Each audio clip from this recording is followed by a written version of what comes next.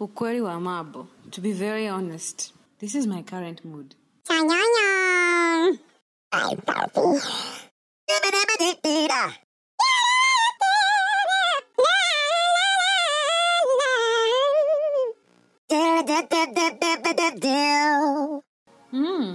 Did you know? What did you know? Okay. Did you know that being silly at least once a week is very, very, very good for your feet? Because it makes your feet smoother. Yeah, try it. Okay, now I'm all set. Let's just get into this business with Jesus.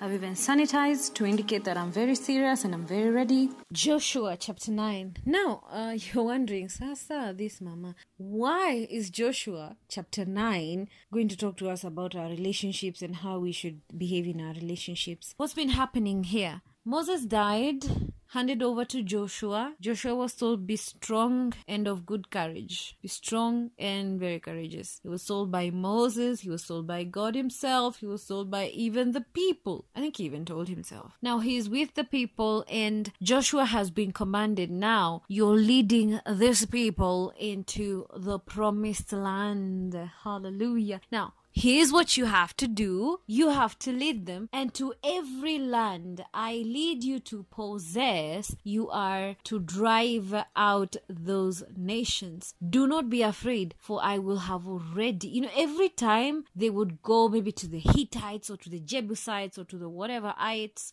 God would make sure. I like, can I just throw in a joke in there? I like how Pastor Stephen Furtick always brings in the cellulites in the Hittites and the Jebusites jokes. You get it? Cellulites? You don't get it?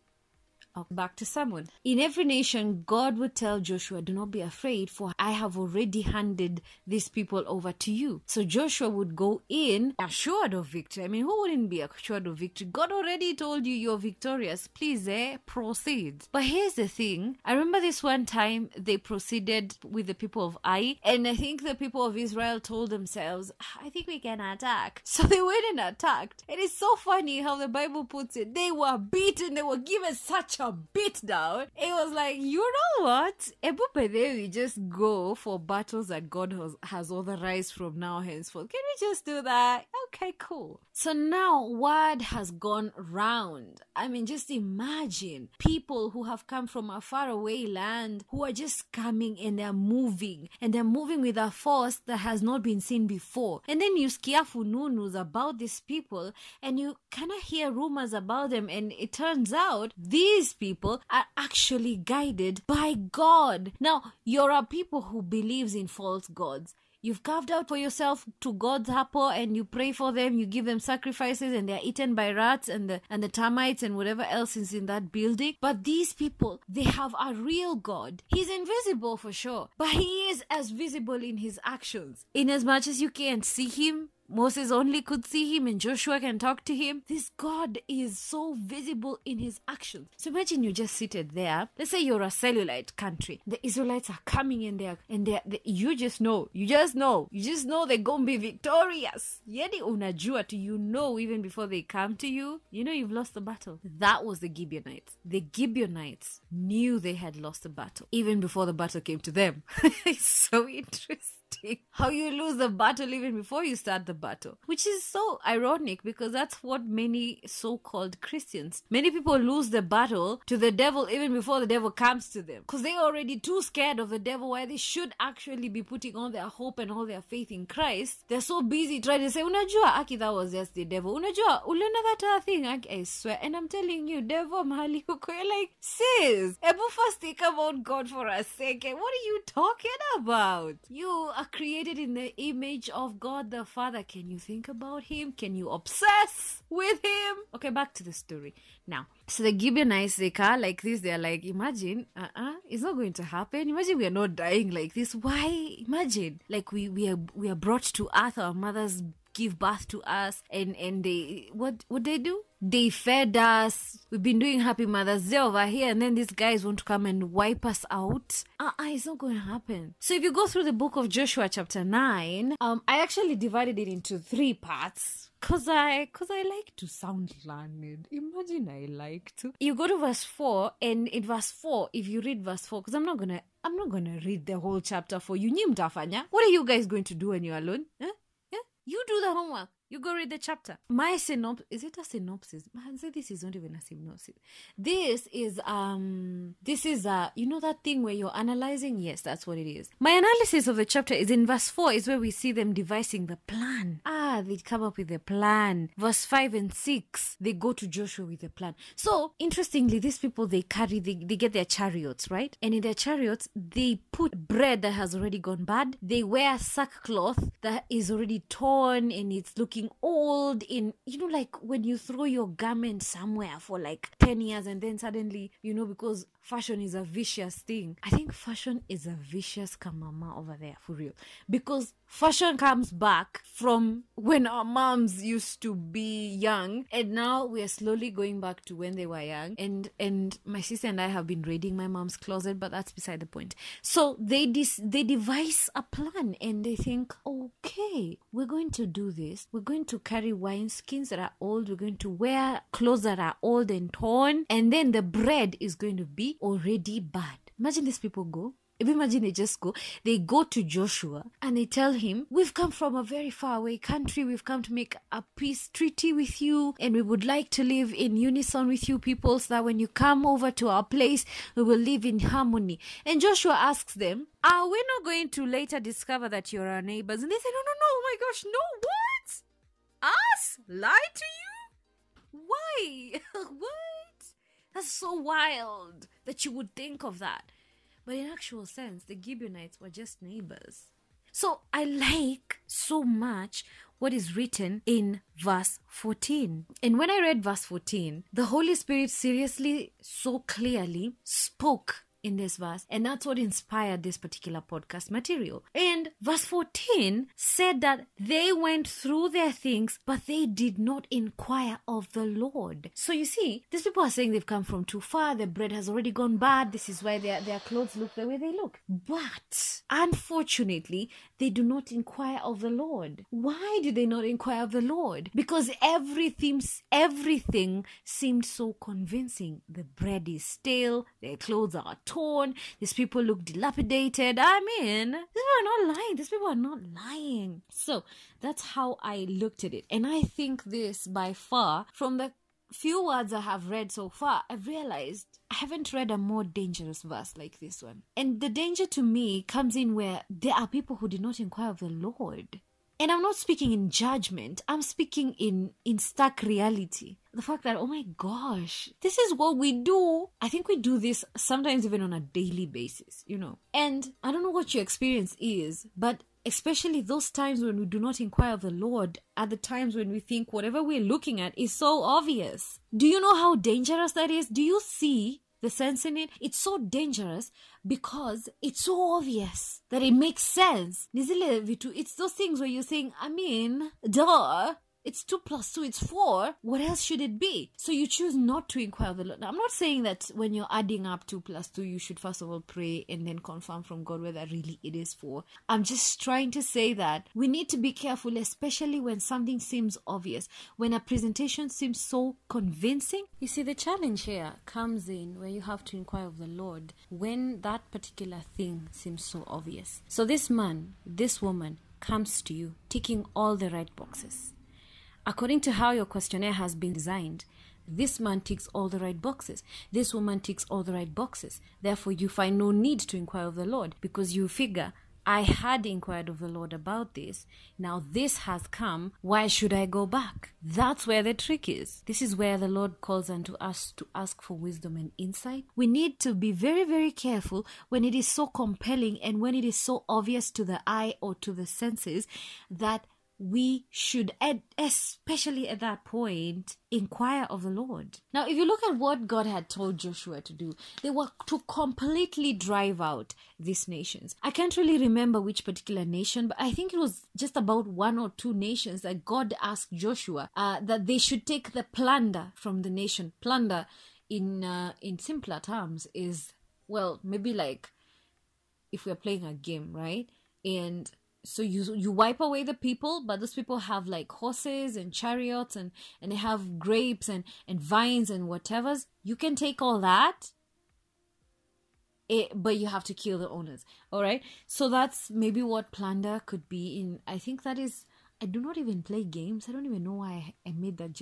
I don't know why I made that game analogy, but my mind tells me it makes sense. So anyway, I go to part 2 of the book of Joshua. So just for a recap, so you don't miss a point, is part 1 is the part where the Gibeonites have come and they have made a convincing and a compelling presentation, but failure to inquire of the Lord has now made them, the Israelites, make treaty with the Gibeonites. So we realize later that Joshua and his fellow people get to discover that, oh my gosh, what?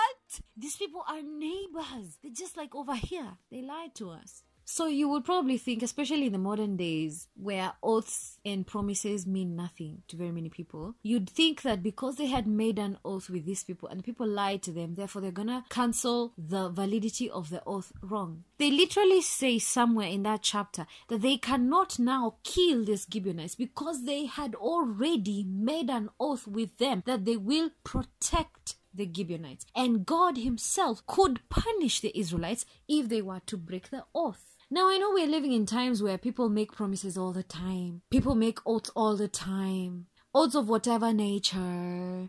They make an oath to you as a friend. Imagine you know what? Count on my financial support, all right? Count on my financial support. You go to work. You make promises when they're doing an interview to you. You are so good. You're saying, I promise I will over satisfy the customer. Okay. I will exceed the customer's expectations. That's who I am. That's me. That's my DNA. All right. And we forget very quickly what we said. We make oaths, even in terms of marriage vows. We're living in those times where people are making marriage vows, oaths, and then they seem to forget. Amnesia. I think the problem is amnesia. I think the problem is not the people, it's amnesia. So part 2, I call it the mess. Because they later understand the Gibeonites were neighbors and they feel cheated, but they can't do anything because of the power of the oath. And I thought that was a huge challenge to me. It made me ask myself, hey, whoa, how many oaths have I made and lived up to? And maybe you could ask yourself the same question. Have you made oaths you have not lived up to? I don't know. Maybe you have. Maybe you haven't.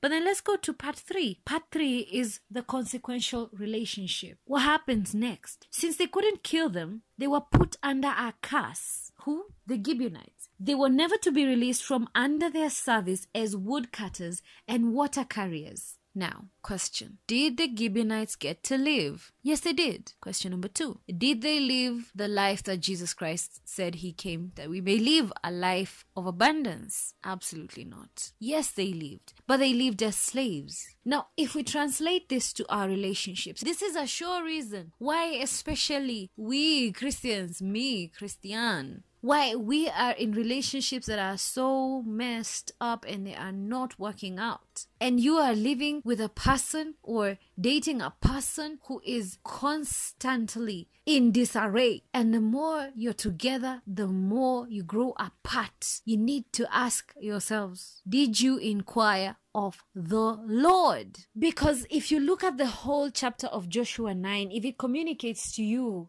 the way it has communicated to me, it's so interesting how without inquiring of the Lord, you are bound, you are prone, you are predisposed to getting yourself into mess after mess after mess, and it becomes a consequence after another that really you have to live with for the rest of your life. I don't know which role you're playing in this relationship. I don't know whether you're the woodcutter, the water carrier, or you're the one in charge of the slave. Or are you both feeling like slaves in this relationship? I do not know. And now, at this point, I need to issue a very strong disclaimer, because this is where sometimes people get to this point and they start thinking that now they're being advised to part ways. No.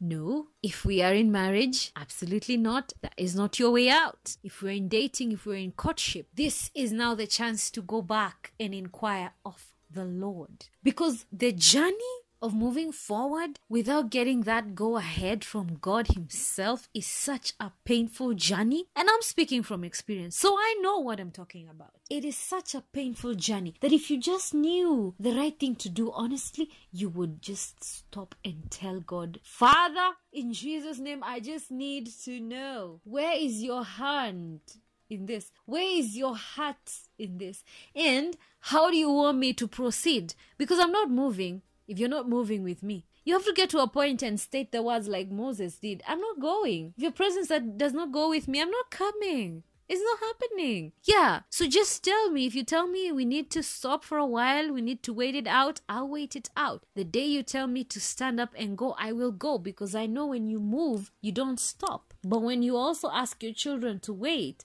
then it's good for us to wait. I just want to say a quick prayer for you. Father, in the name of Jesus Christ, this is me praying for every single listener. Bless them. Hear their prayers. Hear their cries. Lord, it was prophesied in the Bible that they will hear. They will have eyes, but they will not see. They will have ears, but they will not hear. I decree and declare that is not the portion for this listener in the name of Jesus. And neither is it the portion for me. Open our eyes, O Lord, to see that which we need to see. Open our ears, O Father God, to hear that which we need to hear. God, be our guide. Help us, O Holy Spirit, to always inquire of the Lord before everything, and more so at the points in our lives when it seems most obvious. Help us to stop, to be humble, and to say, Lord, we need you in this. And moving forward, Father God, I pray that you will forgive us all. For me and the listener, forgive us all of the mistakes that we've made, of the decisions that we've made in the past that have not been to your glory. Forgive us, Father. Cleanse us of our sins. Wash us new, O God. And from now henceforth we pray, O God, that in humble submission to you, we will always make the right choices. Help us to not only be readers of the word, but also doers. Help us, Father, to obey your word and to live in your presence to the glory of God in our lives, in our workplaces, in our relationships with others, and above all things, in our relationships, in our courtships, and in our marriages. In the name of Jesus Christ, amen. Do continue to enjoy your life. Be happy. Whatever you do, I promise you, you need to learn how to be happy. Be silly sometimes. I gave you a dosage. Be silly at least once a day. Dance a little once in a while. Be the happiest you can be. Be the fullest you can be. Praise God as much as you can. Till next time. Goodbye.